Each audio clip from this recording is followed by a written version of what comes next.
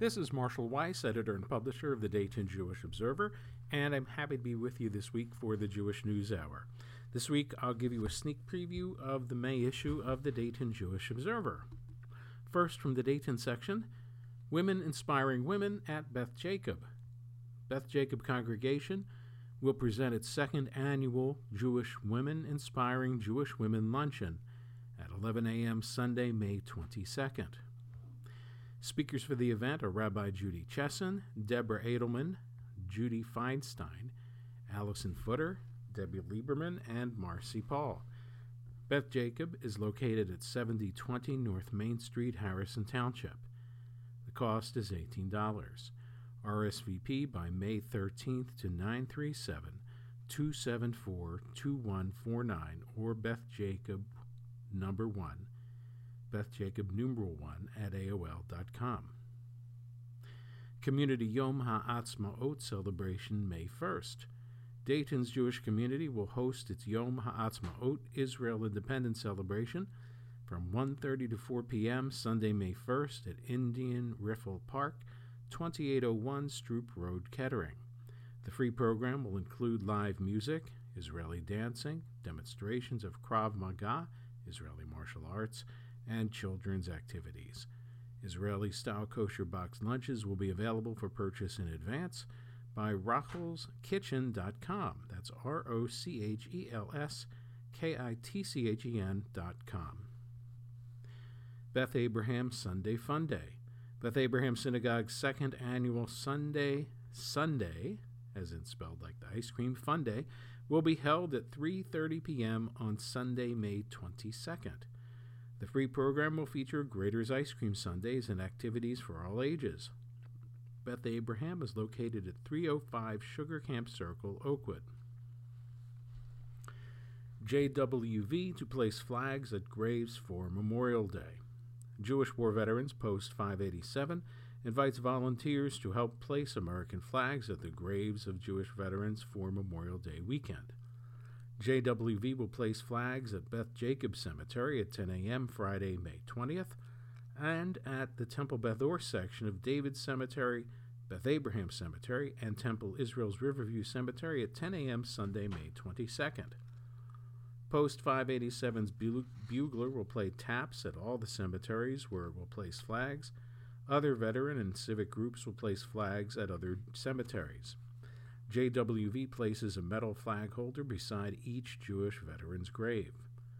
The holders help JWV to quickly find veterans' graves. To have a flag holder placed at the grave of a Jewish veteran in time for Memorial Day, call Post Commander Steve Markman at 937-886-9566. Acrobats for Chabad Lag BaOmer Barbecue. The Chicago Boys Acrobatic Team will provide the entertainment for Chabad of Greater Dayton's Lag BaOmer Barbecue at 6 p.m. Thursday, May 19th. As seen on America's Got Talent, the Chicago Boys' performances include stunts and side-twirling ropes, catapulting off mini trampolines, and tumbling routines. The cost for the barbecue is $18 adults, $7 children. Chabad is located at 2001 Far Hills Avenue, Oakwood. Register at ChabadDayton.com. Hadassah's virtual tour of Design Museum Holon exhibit, The Ball. Dayton Hadassah will present a virtual exhibit, The Ball, from the Design Museum of Holon, Israel, 11:50 a.m., Tuesday, May 17th. The exhibit explored the connections in histories of balls, Western fashion, and the contemporary creation of leading fashion designers in Israel. It featured 120 ball gowns representing historical and contemporary designs. Holon is one of Dayton's sister cities. The cost is $18. To register, call Julie Bloom at 937-416-6711. Next, from the Dayton section of the Observer, area reform leaders mourn HUC vote to end residential rabbinical program in Cincinnati. To say that Hebrew Union College in Cincinnati's connections with Dayton area Reform congregations run deep would be an understatement. It was natural for the architect of Reform Judaism in the United States, Rabbi Isaac Mayer Weiss, to reach out from his Cincinnati perch to nearby Jewish congregations and unite them within his vision of Reform Judaism and via an umbrella organization for America's synagogues. Dayton's Temple Israel, then B'nai Yeshurun, began using Weiss's Reform Prayer Book in 1861. Weiss co-officiated at the 1863 dedication of Temple Israel's first synagogue building, with more of his reforms to follow: an organ for worship services in 1865, the elimination of prayer shawls in 1869, and egalitarian seating and an egalitarian choir in 1875. That was the same year Weiss established his Reform Rabbinic Seminary, Hebrew Union College in Cincinnati. When Weiss established the Union of American Hebrew Congregations, now the Union for Reform Judaism in 1873, 3 Miami Valley synagogues were among its 24 charter members: Temple Israel, Temple Anshe Emeth in Piqua, and Temple Shalom in Springfield. Weiss himself oversaw the training of HUC's first generation of rabbis from the first ordination class of 1883 through the class of 1900, ordained only a few months after his death. Now, with campuses in New York, Los Angeles, and Jerusalem, the board of HUC voted in New York April 11th to end its 147-year-old Cincinnati residential rabbinic program by the end of the 2026 academic year. The board, which approved the decision by more than a 2/3 vote, has cited shrinking revenue and enrollment in the rabbinical program on all campuses, but in particular at Cincinnati, as key to its decision. It also cited increasing competition from rabbinical students from independent Jewish seminaries in the United States, those not affiliated with a particular Jewish movement. In a statement following the vote, the board committed to maintaining its graduate school and academic resources on the Cincinnati campus, the Clow Library, American Jewish Archives, and Skirball Museum, as well as to develop a low-residency hybrid rabbinical and cantorial program to serve all of Jewish North America. Leaders with local Reform congregations tell the Observer they mourn the coming loss of the rabbinic program and are skeptical about the overall future of HUC's Cincinnati campus. I'm grieving. I feel that the administration doesn't fully realize the impact of a decision of this magnitude from the Midwest, said Temple Israel Senior Rabbi Karen Bodney-Hallis, who received her ordination in Cincinnati in 2007. As an HUC rabbinic student, she oversaw Temple Israel's religious school for 4 years, beginning in 2003. It doesn't come as a surprise to me, but I'm deeply disappointed. They grossly underestimate the amount of support and funding that comes from the Midwest. I know that there are those who strongly disagree, but I do think there's a sense of coastal elitism that has led to this position, which I find somewhat egregious. Bodney-Hallis said that leaders in the Reform movement have submitted solutions to the challenges of declining enrollment for years, but at least according to those who've submitted them, they've been quickly dismissed and not discussed at a high level. The board's decision, she said, limits who can apply based on if they can afford to live on the coasts. People who used to be able to consider the rabbinate may have to think twice without having a Midwestern option. Eileen Litchfield, a longtime past president and current vice president of Temple Anshe Emeth in Piqua, said her congregation of 20 memberships has relied on rabbinic interns from HUC's Cincinnati campus to lead its monthly worship services for more than 25 years. She said she learned of the HUC board's plan for Cincinnati 2 weeks before the vote, and not through any communication from HUC or the Reform movement. After 2026, our future is in considerable jeopardy, Litchfield said. We presently pay $600 per regular services, much more for the high holy days plus mileage. We have only been able to afford one service per month for years. We can only assume the congregation will bear the cost of bringing a rabbinic intern from the coast. Airfare plus other related costs will double our monthly expense. Litchfield said the congregation sent a letter of protest to HUC's board and individual congregants also sent personal letters. We learned from a faculty member at HUC that they were threatened if they talked about it, she said. Religion News Service reported that HUC's Cincinnati campus has 27 rabbinical students this year, down from 51 students in the 2008-2009 school year.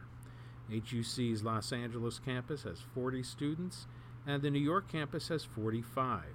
HUC overall faces a deficit of $8.8 million. The lack of being proactive in recruiting students felt like a cowardly surrender in closing the campus because it was the easy way out, Litchfield said.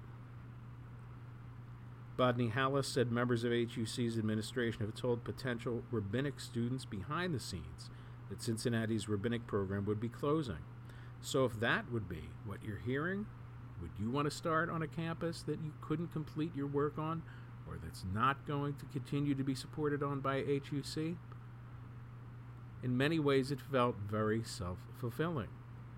Rabbi Judy Chesson has served as Temple Beth Or's rabbi since its first Shabbat service in January 1985 in Washington Township.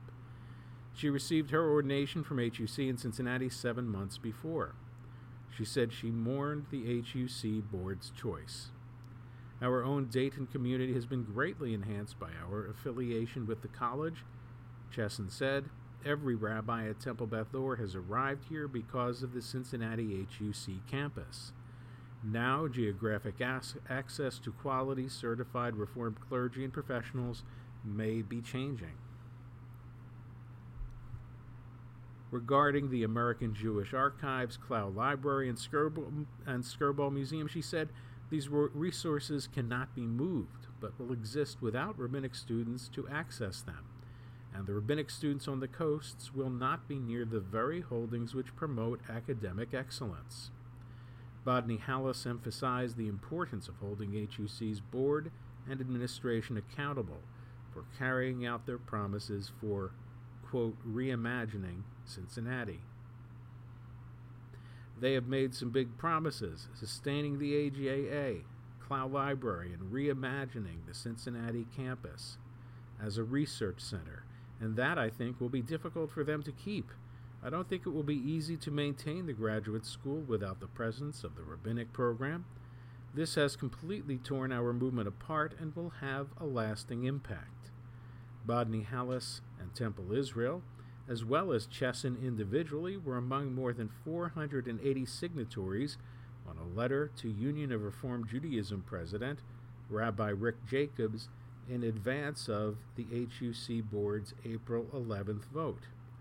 JTA reported the letter said the signatories would reassess how we allocate our budgetary priorities to the URJ should the plan pass, citing the movement cutbacks in youth programming in recent years as evidence of a potential abandonment of our geographic region.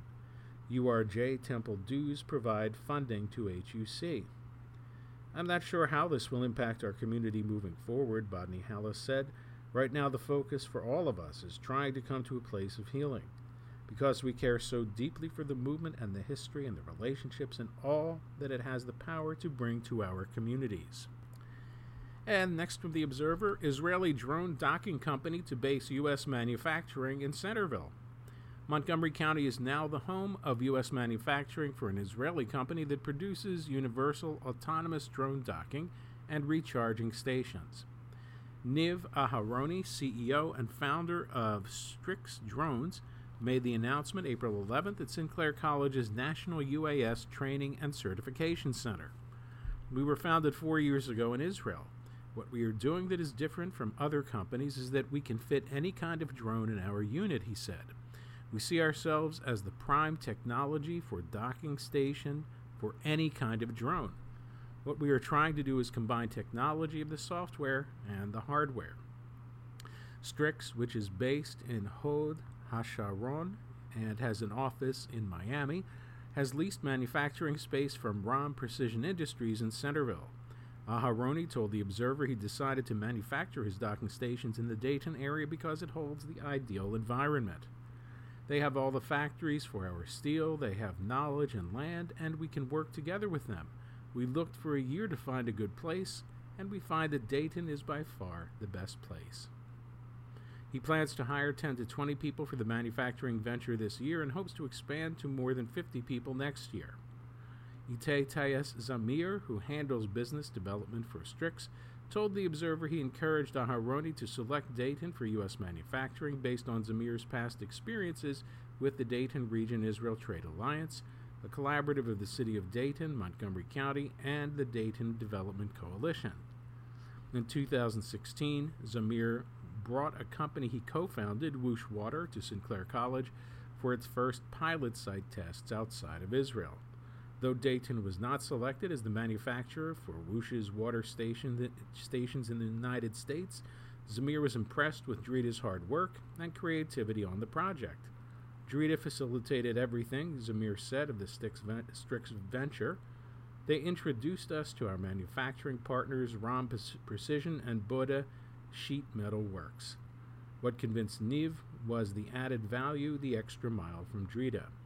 Zamir added that Strix is also partnering with Sinclair's National UAS Center for tech support and on-demand pilots. We have trained technicians and a pilot from the UAS National Center from graduated students from Sinclair, he said. Strix, Zamir said, already has a pilot project with Walmart.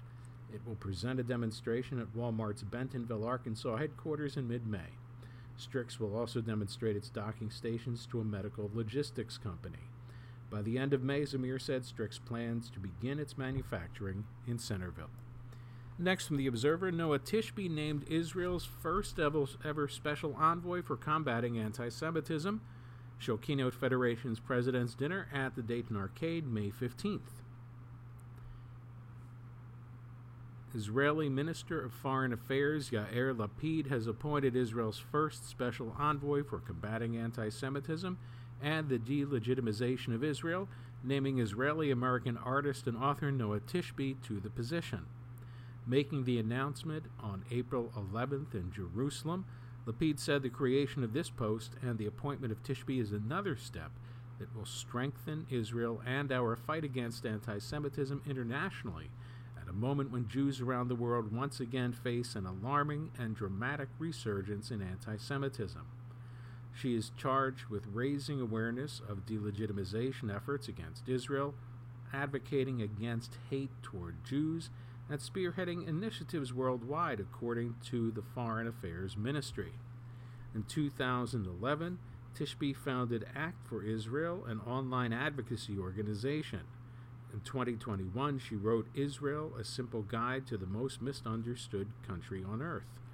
The ministry described her as a leading voice in the United States and abroad in fighting anti-Semitism and anti-Israel delegitimization efforts. She has been recognized as one of the 50 most influential Jews in the world by the Jerusalem Post. Tishby was born in Israel and served in the Israeli Defense Forces. She received a drama scholarship from the Tel Aviv Museum of Arts and appeared in popular Israeli television, film, and stage productions before establishing her film and television career in the United States as a producer, actor, and writer. Tishby will keynote the Jewish Federation of Greater Dayton's President's Dinner in the rotunda of the newly opened Dayton Arcade May 15th. I can imagine no greater honor than representing the State of Israel to work to eradicate the rising threat of irrational and dangerous hate against Jews, bring anti-Semitism to the surface, and foster dialogue, Tishby said. The danger facing Jews and the State of Israel is more prevalent now than at any time since World War II and the Holocaust. A recent FBI report found that Jews are the target of 58% of religiously motivated hate crimes in the United States, while making up just 2% of the population, the ministry said in announcing the appointment. Jewish Federation's President's Dinner with Noah Tishby will be held at 5 p.m. Sunday, May 15th at the Dayton Arcade, 35 West 4th Street. Tickets are $100 each, $50 per young adult, ages 35 and under. Kashrut will be observed. Participants will be asked to make their pledges to the 2022 Jewish Federation annual campaign.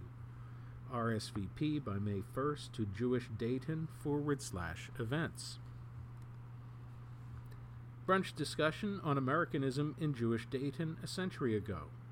Marshall Weiss, editor and publisher of the Dayton Jewish Observer and project director of Miami Valley Jewish Genealogy and History, will present the talk Judaism and Americanism in Dayton a century ago at 9:45 a.m. Sunday, May 8th at Temple Israel, 130 Riverside Drive, Dayton. The brunch program is part of Temple Israel's Writer Band Lecture Series and is presented in partnership with Miami Valley Jewish Genealogy and History. The author of 2 books about the history of Dayton's Jewish community, Weiss will talk about the local Jewish community's vigorous efforts in the 1920s to Americanize its newest arrivals from Eastern Europe. The brunch discussion is presented in memory of Franklin T. Cohn by Natalie R. Cohn, Shari Lynn Cohn, and Dr. Gregory Cohn. The cost is $7 at the door. Reservations may be made at jewishdayton.org/events. Next from the Dayton section, Air Force Security Assistance Manager's greatest career moment: when Israel destroyed Syria's nuclear reactor. While being interviewed March 22nd as part of an Air Force Life Cycle Management Center Public Affairs video series, civilian employee Brian Kuntz said the greatest moment of his career was in 2007 when Israel destroyed a Syrian reactor that was in a piece of territory that was later controlled by ISIS. The thought of ISIS with a nuclear reactor is kind of scary, as it should be, said the 25-year Air Force Civil Service employee.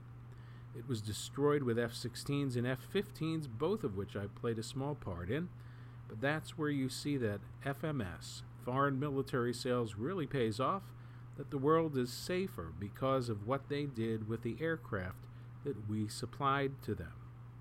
In honor of Israel's 74th Independence Day, observed this year on May 5th, the Observer interviewed Kuntz about his contributions to the U.S. Air Force Israel Security Assistance Program. Do you work through Wright-Patterson? Yes, I am a Department of the Air Force civilian employee at Wright-Patterson Air Force Base. My current assignment is on the Israel F-15 Foreign Military Sales Program. There are several different career fields that play a role in any given FMS program, including program management, engineering, finance, contracting, logistics, test, and security. We employ U.S. government civilian employees, contractor support, and military members in those roles. Wright-Patterson offers great opportunities to work with foreign partners across the world. How often do you get over to Israel for your work? I just moved to the Israel F-15 program from a different F-15 FMS program, and I'm looking forward to traveling to Israel for the first time as the Israel F-15 Security Assistance Program Manager. In the near future, I worked the Israel F-16I program for 5 years in the early 2000s and traveled to Israel once or twice per year. FMS program events can drive more or less travel to be warranted. On some FMS programs, I have traveled to the partner nation up to 5 times per year. Israel is unique in that it has a substantial and advanced defense industry that is a supplier for many USAF and other countries' weapons systems, which has led me to travel Israel multiple times while working with a different FMS partner in order to get updates and view progress from critical Israeli suppliers. In addition to F-15s and F-16s, are there other items you provide for Israel in your work? The only Israel programs that I have worked are the F-15 and F-16. However, there are several other Israel programs managed at Wright-Patterson Air Force Base, including transport and tanker aircraft. Israel is also an FMS partner in several other FMS programs across the Department of Defense and the separate services. Are you also the point person for replacement parts for aircraft that go to Israel? There is a large team of acquisition and logistics professionals across several bases and contractor locations that support the replacement parts process. For aircraft that have already been provided to Israel, the Air Force Security Assistance and Cooperation Directorate at Wright-Patterson Air Force Base is the focal point. AFSAC manages the requests and budget and works closely with the Israeli Air Force to monitor and accelerate the parts replacement process while working with other supporting organizations and defense contractors to fill the need. Is there anything else you would like our readers to know about your work with Israel? Israel is a critical ally of the United States in an important region of the world. The Israeli Ministry of Defense and Israeli Air Force can be a very challenging and demanding FMS partner. However, they are also very appreciative of honest and hard work and see the work we do as a true partnership. At the end of the day, they are a joy to work with, and you will grow professionally. They challenge you. Next, from The Observer, 100 years ago, young black Catholic and Jewish leaders legally kept the Klan from rallying at Memorial Hall. UD law professor on why it couldn't happen today, why it's better for all that free speech bar has been raised.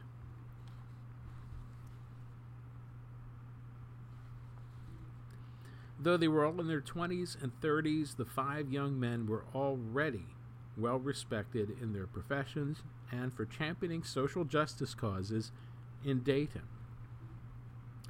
Ohio was a hotbed of Ku Klux Klan activity when the young men joined together on May 26, 1922, to file an injunction and prevent the Klan from hosting a speaker for an invitation-only event, that evening at Memorial Hall, that is now Montgomery County's War Memorial Facility. The Dayton Daily News informed its readers it brought to the attention of the Montgomery County Commissioners that the county had allowed the Klan to book the meeting. The Klan program was billed as a speech on Americanism by Billy Parker of Branson, Missouri. Parker was the editor of The New Menace, an anti-Catholic newspaper. The organizer of the event, C.L. Harrod King Kliegel of Columbus, had already been prevented from presenting Parker in Akron because of a court injunction.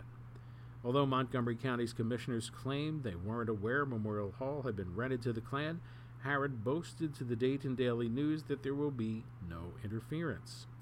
We have some of the most prominent city officials and citizens enrolled in our membership.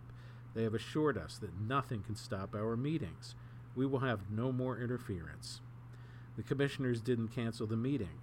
The 5 young men filed an injunction to bar the Klan from holding the event not only at Memorial Hall but anywhere in the county, as the lecture to be given, quote, will provoke and incite riot and disorder within the city of Dayton and county of Montgomery, and religious prejudice and hatred among the people thereof, and may and will result in great and irreparable injury to person and property of the citizens of this county and state. The county judge granted the injunction hours before the scheduled event. Memorial Hall was locked up, and the Klan instead held its program that night at a high school in Greene County. The young men behind the injunction were Temple Israel's Rabbi Samuel Meyerberg, civic and business leader M.J. Gibbons Jr., a Catholic, and the Reverend John N. Samuels Beldober, pastor of the African-American St. Margaret's Episcopal Church. The attorneys who prepared the injunction were active in civil affairs as well as their respective religious communities, Sidney G. Kusswurm, a Jew, and John C. Shea, a Catholic. In Ohio, the Klan's main targets for hatred were black people, Catholics, and Jews. The plaintiff, Kusswurm and Shea, named in the case was Edward T. Banks, 48, an African-American department clerk with the municipal court. Banks was known for his speeches about the progress African Americans made in business and professional fields.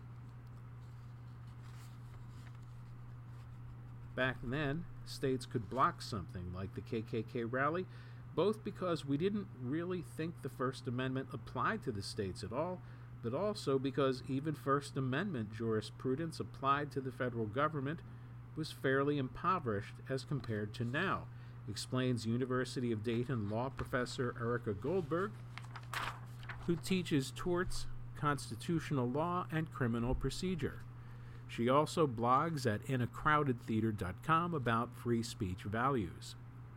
My personal view about this is that Jews have to be vigilant about anti-Semitism, and they have every right to be concerned for their safety, but we've also been on the forefront of protecting freedom of speech as an important principle, value regardless of the speaker, and often, because we find the speaker's views really offensive, that really shows commitment to the principle. So sometimes these interests can be in tension, and not everyone agrees on whether or not where we've landed is correct. But certainly Jews have been on both sides of the issue, both wanting to prevent KKK rallies and hate group gatherings, but also wanting to protect their right to freedom of speech. At the time of the injunction in 1922, the First Amendment had not yet been incorporated against the states, Goldberg says. The First Amendment, technically, if you look at the text, only applies to Congress, meaning federal action, she says. Of course, that's no longer the case. Now the First Amendment applies to anything a state actor would do, a governor would do, a state legislature would do as well. Prior to 1925, Goldberg says, when the First Amendment started getting incorporated against the states, there was little states could not do when it came to censorship.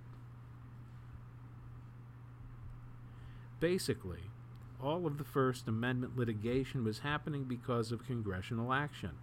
And then, even once the First Amendment got incorporated against the states, it was a much less robust conception of free speech than we have now.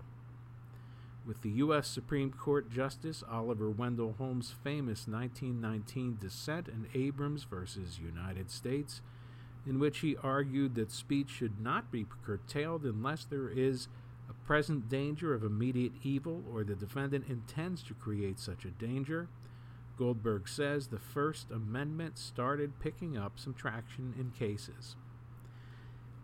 It still took until 1969 for the First Amendment to develop strong protections of freedom of speech we have today.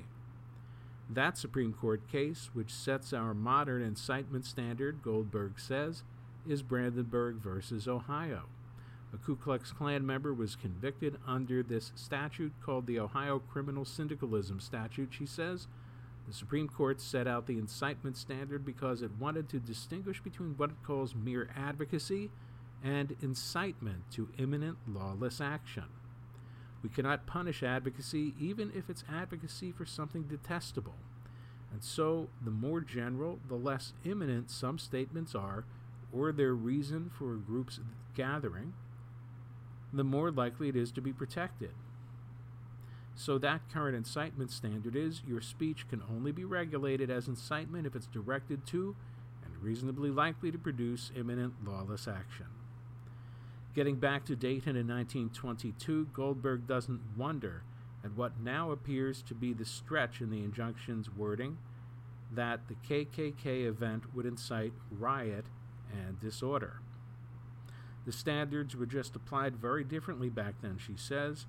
Usually, instead of the current incitement standard, the Brandenburg Clear and Present Danger standard, then they would say that people publishing pamphlets opposing World War II presented a clear and present danger.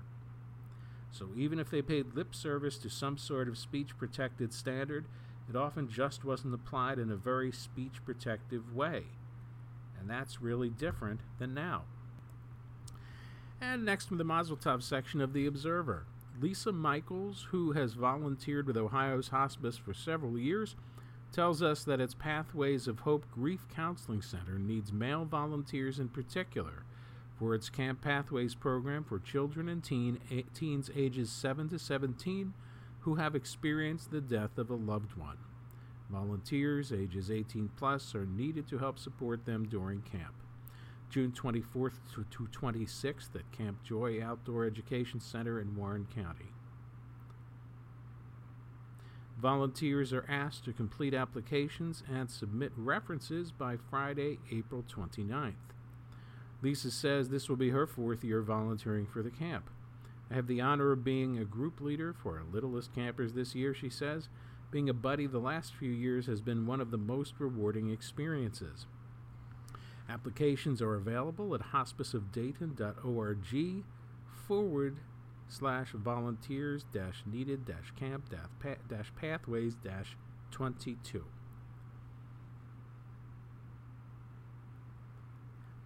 University of Dayton English professor Miriamne Krummel's new book, The Medieval Post-Colonial Jew in and Out of Time, has just been published by University of Michigan Press. In it, she confronts the fraught temporal dissonances written into the structure of sacred Jewish and Christian time. This is Miri Amne's third book about Jews in the medieval era. Hadassah Magazine's latest issue, which celebrates the centennial of the Bat Mitzvah, includes a reflection from Holocaust survivor and former Daytonian Cherie Rosenstein, who now lives in Beechwood. Cherie wrote about preparations for her adult Bat Mitzvah held March 12th at B'nai Jeshurun in Pepper Pike. Moviegoers who attended the premiere of As They Made Us at the Neon on April 9th were thrilled to have a surprise Zoom visit from its writer and director, Maya Bialik, and script supervisor Jessica Wasserlauf after the screening. Jessica, who is based in Pittsburgh, has plenty of family in Dayton who attended the premiere. As They Made Us marks Mayim's debut film as writer and director. It's time to send in college and grad school graduation announcements. Send these and all of your Mazel Tov announcements to jewishobserver@jfgd.net. And a Bat Mitzvah announcement, Hillary Bryn Catchman. Hillary Bryn Catchman will be called to the Torah as a Bat Mitzvah on Saturday, May 21st at Temple Israel. She is the daughter of Stephen and Nika Catchman and the sister of Gabriel Catchman. Hillary is a 6th grade student at Watts Middle School in Centerville. Her interests include music and band. She plays the trumpet and is looking forward to playing in the middle school jazz band next year. Hillary swims for Woodhaven Swim Club and has also played basketball and soccer. For her service project, Hillary has been volunteering at the 10th Life Cat Rescue and will be collecting supplies for the shelter. Hillary is grateful for her religious school teachers, rabbis, and her family for their guidance and support as she becomes a Bat Mitzvah. And next on the religion page of the Observer was Dumbledore's Phoenix, Fawkes, on Noah's Ark by Rabbi Tina Sobo, Temple Israel. How do we approach seemingly mythical, magical, or otherwise logically implausible creatures referenced in the Bible and rabbinic literature, Midrash, Mishnah, Talmud? Using Natan Slifkin's book, Sacred Monsters, as a primary source, I explored this question in a recent lecture. One congregant asked why rationalist-inclined modern Jews might explore such imaginative elements of our tradition. I have a few thoughts as to how to respond and share them here. There are many ways to approach these monsters, but I hope you find the approach that works for your understanding of Jewish tradition and practice. Let's start with the question at hand. Was Dumbledore's Phoenix, Fawkes, on Noah's Ark? For Harry Potter-loving Jews, I refer you as well to the book Harry Potter and Torah by Dov Krolwich.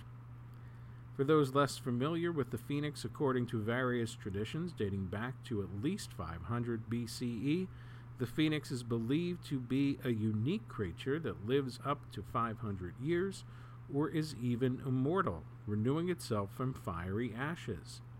While we can readily find sources from Herodotus's writing through J.K. Rowling, what does this have to do with Jewish tradition and Noah's Ark? Most Jewish sources related to the Phoenix are connected back to a verse from Job 29:18, which states, "I thought, with all my nest I will expire, and like the whole I will increase my days." The most obvious translation of the word hol, the Hebrew word, is sand, but this leads to a mixed metaphor. By hermeneutical principles, this is problematic with the reference to Job's nest in the first half of the verse. This leads commentators such as the Malbim and Rashi to read hol not as sand but as a bird, which makes more sense with the nest metaphor in the beginning of the verse. This understanding is connected to a few midrashim, rabbinic commentaries on Genesis, which ascribe the whole as refraining from eating of the tree of knowledge when Eve offered its fruit to all creatures, thus giving a basis for its immortality. Other creatures were punished with mortality due to their consumption from the forbidden tree. Then, in a midrash on the flood narrative, we have a scene of Noah encountering the hull on the ark, being humble and refraining from asking for food. Noah blesses the bird with immortal life. From these accounts, rabbinic tradition ascribes credence to the hull as a bird with a very long or eternal lifespan that can rejuvenate itself, possibly through fire. In other words, a Jewish version of the phoenix that works within our tradition and goes back to the initial verse from Job makes his statement make sense. After the trials Job faces, to desire such a renewal would certainly be understandable. The question remains as to whether we take these sources to literally mean the rabbis believed such a creature actually exists, or perhaps are using the legend of it as a literary device, or both. A rationalist could argue that if such a bird existed, experts would have found evidence of it by now. But perhaps this bird is wise, knowing it is unique, and by some versions of the legend, only one phoenix exists in the world. It remains in hiding. There would be no fossils since it is immortal, or very few if it lives 500 years or more. Perhaps we just haven't found it yet. The possibility that the phoenix is real helps open our minds to be more imaginative in how we approach not just the phoenix in our tradition, but other aspects as well, talking donkeys, dolphin skins in the tabernacle, etc. What impact does one's view, the phoenix being legendary or real, have on our theological beliefs? Does it change our perception of the moral lessons and legal impacts these texts have on our modern practice if we believe these creatures to be or have been in existence, to believe our ancestors believed they existed, to be a miracle of the time, or to see them as purely literary imagination? I find myself sometimes stymied by the desire to know for sure, to find the bottom line, the compelling answer. We have lived the last 2 years in deep uncertainty as we have navigated COVID. The act of approaching our texts with similar uncertainty allows that uncertainty to simply be as we ponder the meanings, opens the text to new understandings. The power of asking the question gives us a different perspective when we challenge our assumptions of the text, whatever they may be. May you look at our texts with an open mind and perhaps see a phoenix someday. And next, from the Jewish Family Education page of The Observer, Fall Down, Get Up, in the Power of Stories series by Candace R. Kwiatek. Attacked, stripped, and dumped underground, the teen shivered while the gang debated his fate for disrespecting the family and making pretentious claims to power. Traded to local traffickers and transported to a foreign country, the teen was eventually sold to the captain of an elite military guard. Recognized for his capabilities and potential, the young slave advanced in position and power until a false accusation landed him in prison.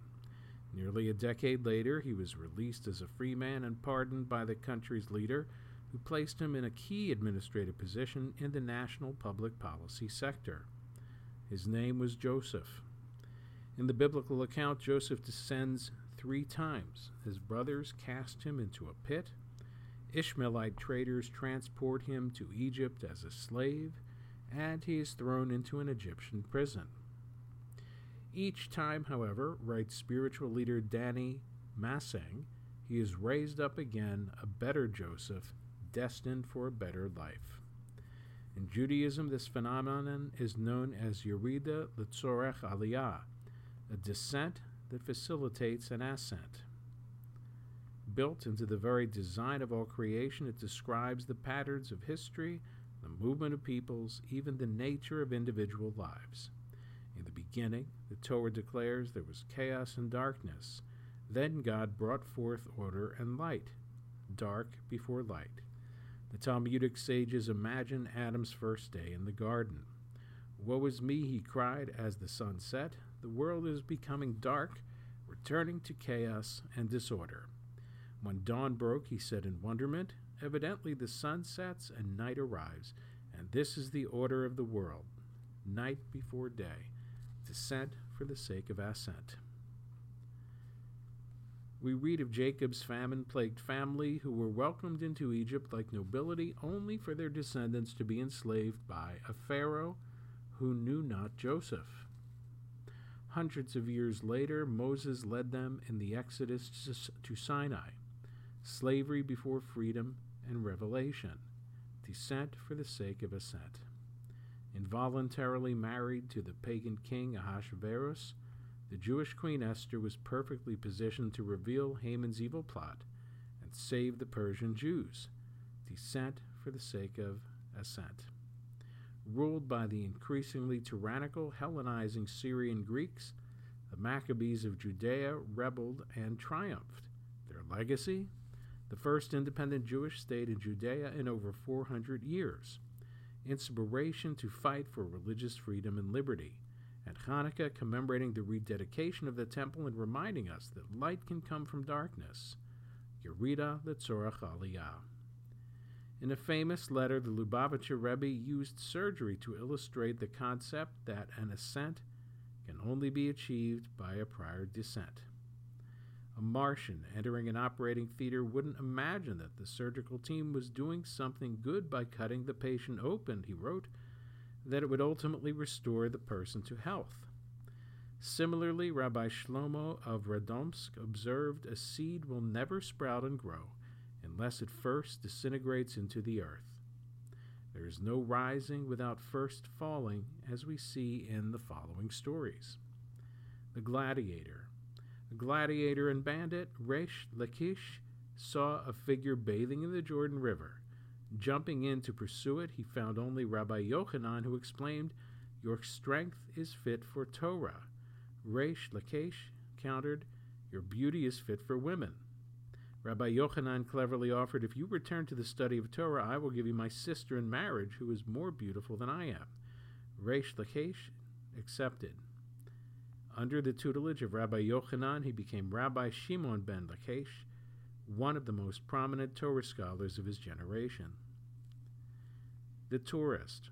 Somber visits to Holocaust sites in Poland and the Czech Republic during a senior year trip brought high schooler Penina Graubart face to face with her family history and the near destruction of the Jewish people.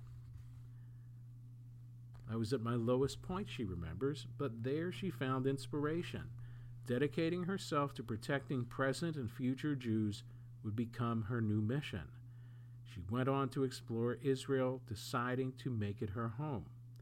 Today, Penina attends the university in Israel where she advocates on behalf of the Jewish people." The volunteer. "You are the most despicable, disgraceful, and rude person. I think you need to change your attitude, and I wish you good luck," Miriam heard on the voicemail message. A volunteer organizer for the local Gemach, the free loans service, she was heartsick, her eyes filling with tears. She had explained there was no storage room for additional items at the moment, and she had been accused of screaming. She had offered a referral to another Gemach and was accused of making excuses. And now the voicemail? Could there be any truth in the caller's accusations? On reflection, Miriam realized she was spread too thin and burned out, influencing her attitude and interactions. After making some changes, her volunteer work was once again infused with joy and kindness.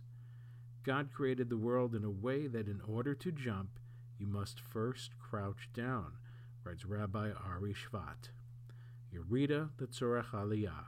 There is no advancement in life without first going down. Or, as Rabbi Sheila Peltz-Weinberg puts it, life is an endless series of events that can be encapsulated in the phrase, fall down, get up. And literature to share, as suggested by Candace R. Kwiatek, The Upstander, How Surviving the Holocaust Sparked Max Glaubin's Mission to Dismantle Hate, by Jory Epstein. This short, powerful memoir reads like a conversation between two friends, Max and Jory, a young reporter who magically captures Max's exuberant personality. Unusually observant from childhood, Max recounts endless experiences peppered with remembered thoughts and images, along with funny and poignant anecdotes. Woven in are historical records that add another layer to his tale.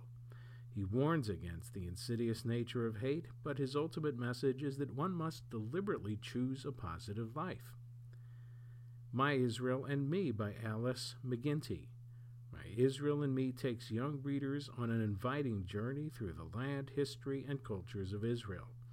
Told from a child's perspective in rhyming quartets, each experience includes a prose sidebar with added detail. Colorful illustrations showcase modern cities, historical sites, landscapes, and marketplaces while portraying the diversity of Israel's people: European, Ethiopian, Bedouin, Muslim, and more. Everyone contributes something unique to the land. An excellent introduction to Israel on many levels, highly recommended for home or school. And next, the obituary section of The Observer.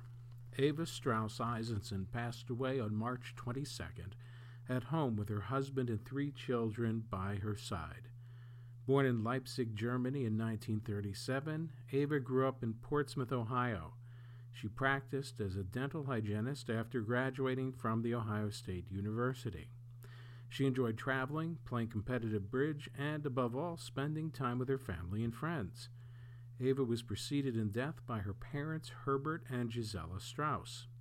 She was survived by her husband of 63 years, Fred, her children and their spouses, Mark Eisenson and Susan Sheffield of Atlanta, Rivers and Kathy Jenkins of Charleston, Dan and Peggy Eisenson of Cincinnati, and her grandchildren, Reeve, Peter, Kaysen, Sam, Will, Molly, Lark, and Chris. Donations may be made in Ava's memory to the UD Men's Basketball Restrictive Fund, 300 College Park, Dayton, Ohio, 45469-7054. Fred M. Eisenson, age 87, of Kettering, passed away April 4th at Cleveland Heart Clinic with his 3 children by his side. Sadly, Fred's beloved wife and companion of 63 years, Ava Eisenson, passed away less than 2 weeks prior. Together, they cherished spending time and holidays with their children, grandchildren, and friends. Fred is survived by his loving children, Mark and Susan of Atlanta, Kathy and Rivers Jenkins of Charleston, Dan and Peggy of Cincinnati, his grandchildren, Riv, Peter, Kaysen, Sam, Will, Molly, Lark, and Chris, his sister Nancy and Ira Leeds of Davie, Florida, and her sisters Marcy, Susan, and Jennifer. Fred was preceded in death by his parents, Ray and Al Eisenson, and in-laws Herbert and Gisela Strauss. Born in Pittsburgh, Fred grew up in Weirton, West Virginia. He attended the University of Michigan, where he proudly played first clarinet in the marching band.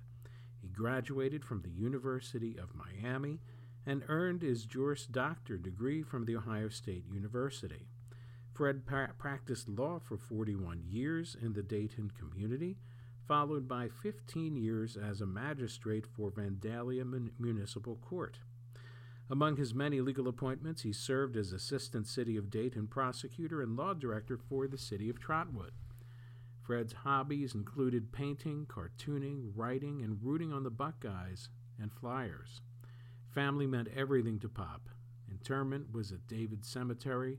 Donations may be made online in memory of Fred Eisenson in support of research to the Cardiovascular Medicine Department Fund at the Cleveland Clinic. give.ccf.org.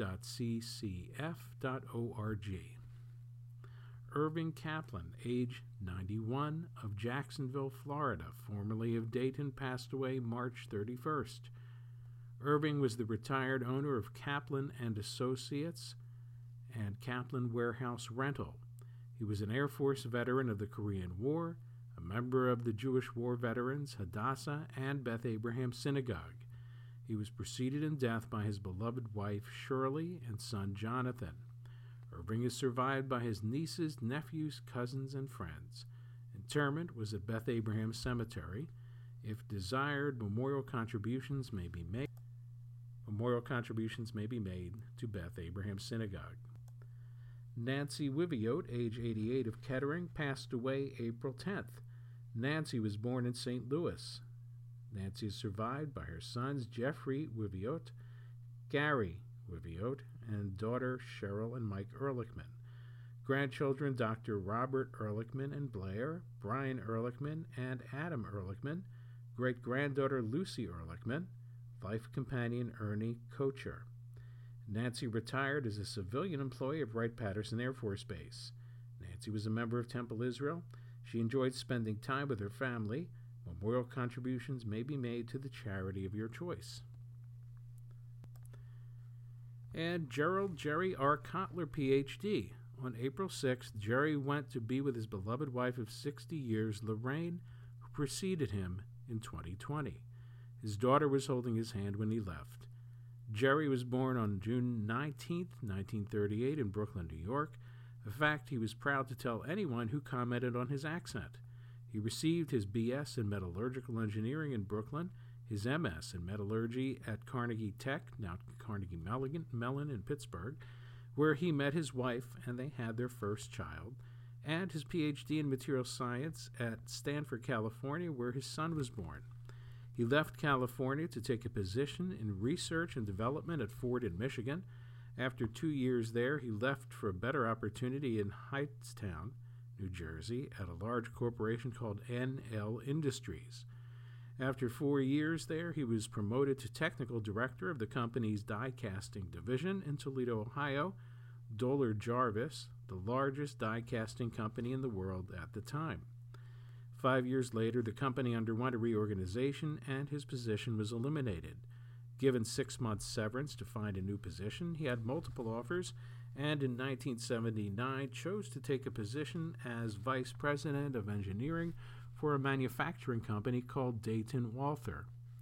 Jerry purchased a home that happened to be 2 doors down from the home of the recruiter who brought him to Dayton. They spoke frequently, and the recruiter convinced him that Jerry would make an exceptional recruiter. He was a scientist, a patent-holding engineer. Recruiting would be a risky change, going from a VP salary to straight commission. But because Jerry was very unhappy where he was and did not want to uproot his family again, he decided to make a total career change and took a position as an account executive for the Dayton franchise of Management Recruiters International in 1980. With over 3,000 recruiters worldwide, Jerry was named MRI Account Executive of the Decade in 1989, thereby reaching pinnacles of 2 completely different careers within 21 years. He eventually became co-owner of Dayton MRI franchise and continued recruiting in Dayton until 2007. A lifelong learner, he and his wife, Lorraine, were taking classes together right up until COVID began, despite Jerry's already advancing dementia.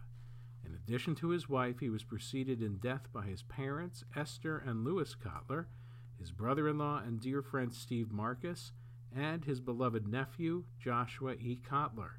He is survived by his aunt, Evelyn Barnett, older brother Martin and Fran, younger brother Herman and Mina, younger sister Renee Krieger and Abraham, sister-in-law Sandra Marcus, sister-in-law Mona Abramowitz and David, daughter Beth Batsheva Fullenhol and Andrew Shlomo Fullenhol, son Michael and Hillary, nieces and nephews, Marcy, Kelly, Kevin and Stacy, Avery and Corrine, Matt, Jonathan and Julia, Anna and Dan, Daniela and Joseph, Tanya and Zach, Larry, Brian, Rebecca and Benjamin, Benjamin and Danny and Mickey, as well as cousins, great nieces, nephews, countless dear friends, and the light of his golden years, his only grandchild, Lily Fullenhull. Interment was at Beth Abraham Cemetery. Jerry would have wanted to offer his deepest appreciation to the wonderful staff of Spring Hills Singing Woods Assisted Living Facility and the blessing that is Compassus Hospice. Donations may be sent to AmericanBrainFoundation.org, Highest.org, or the charity of your choice. Well, that's all the time we have this week for the Jewish News Hour. This is Marshall Weiss, editor and publisher of the Dayton Jewish Observer, and I thank you for listening.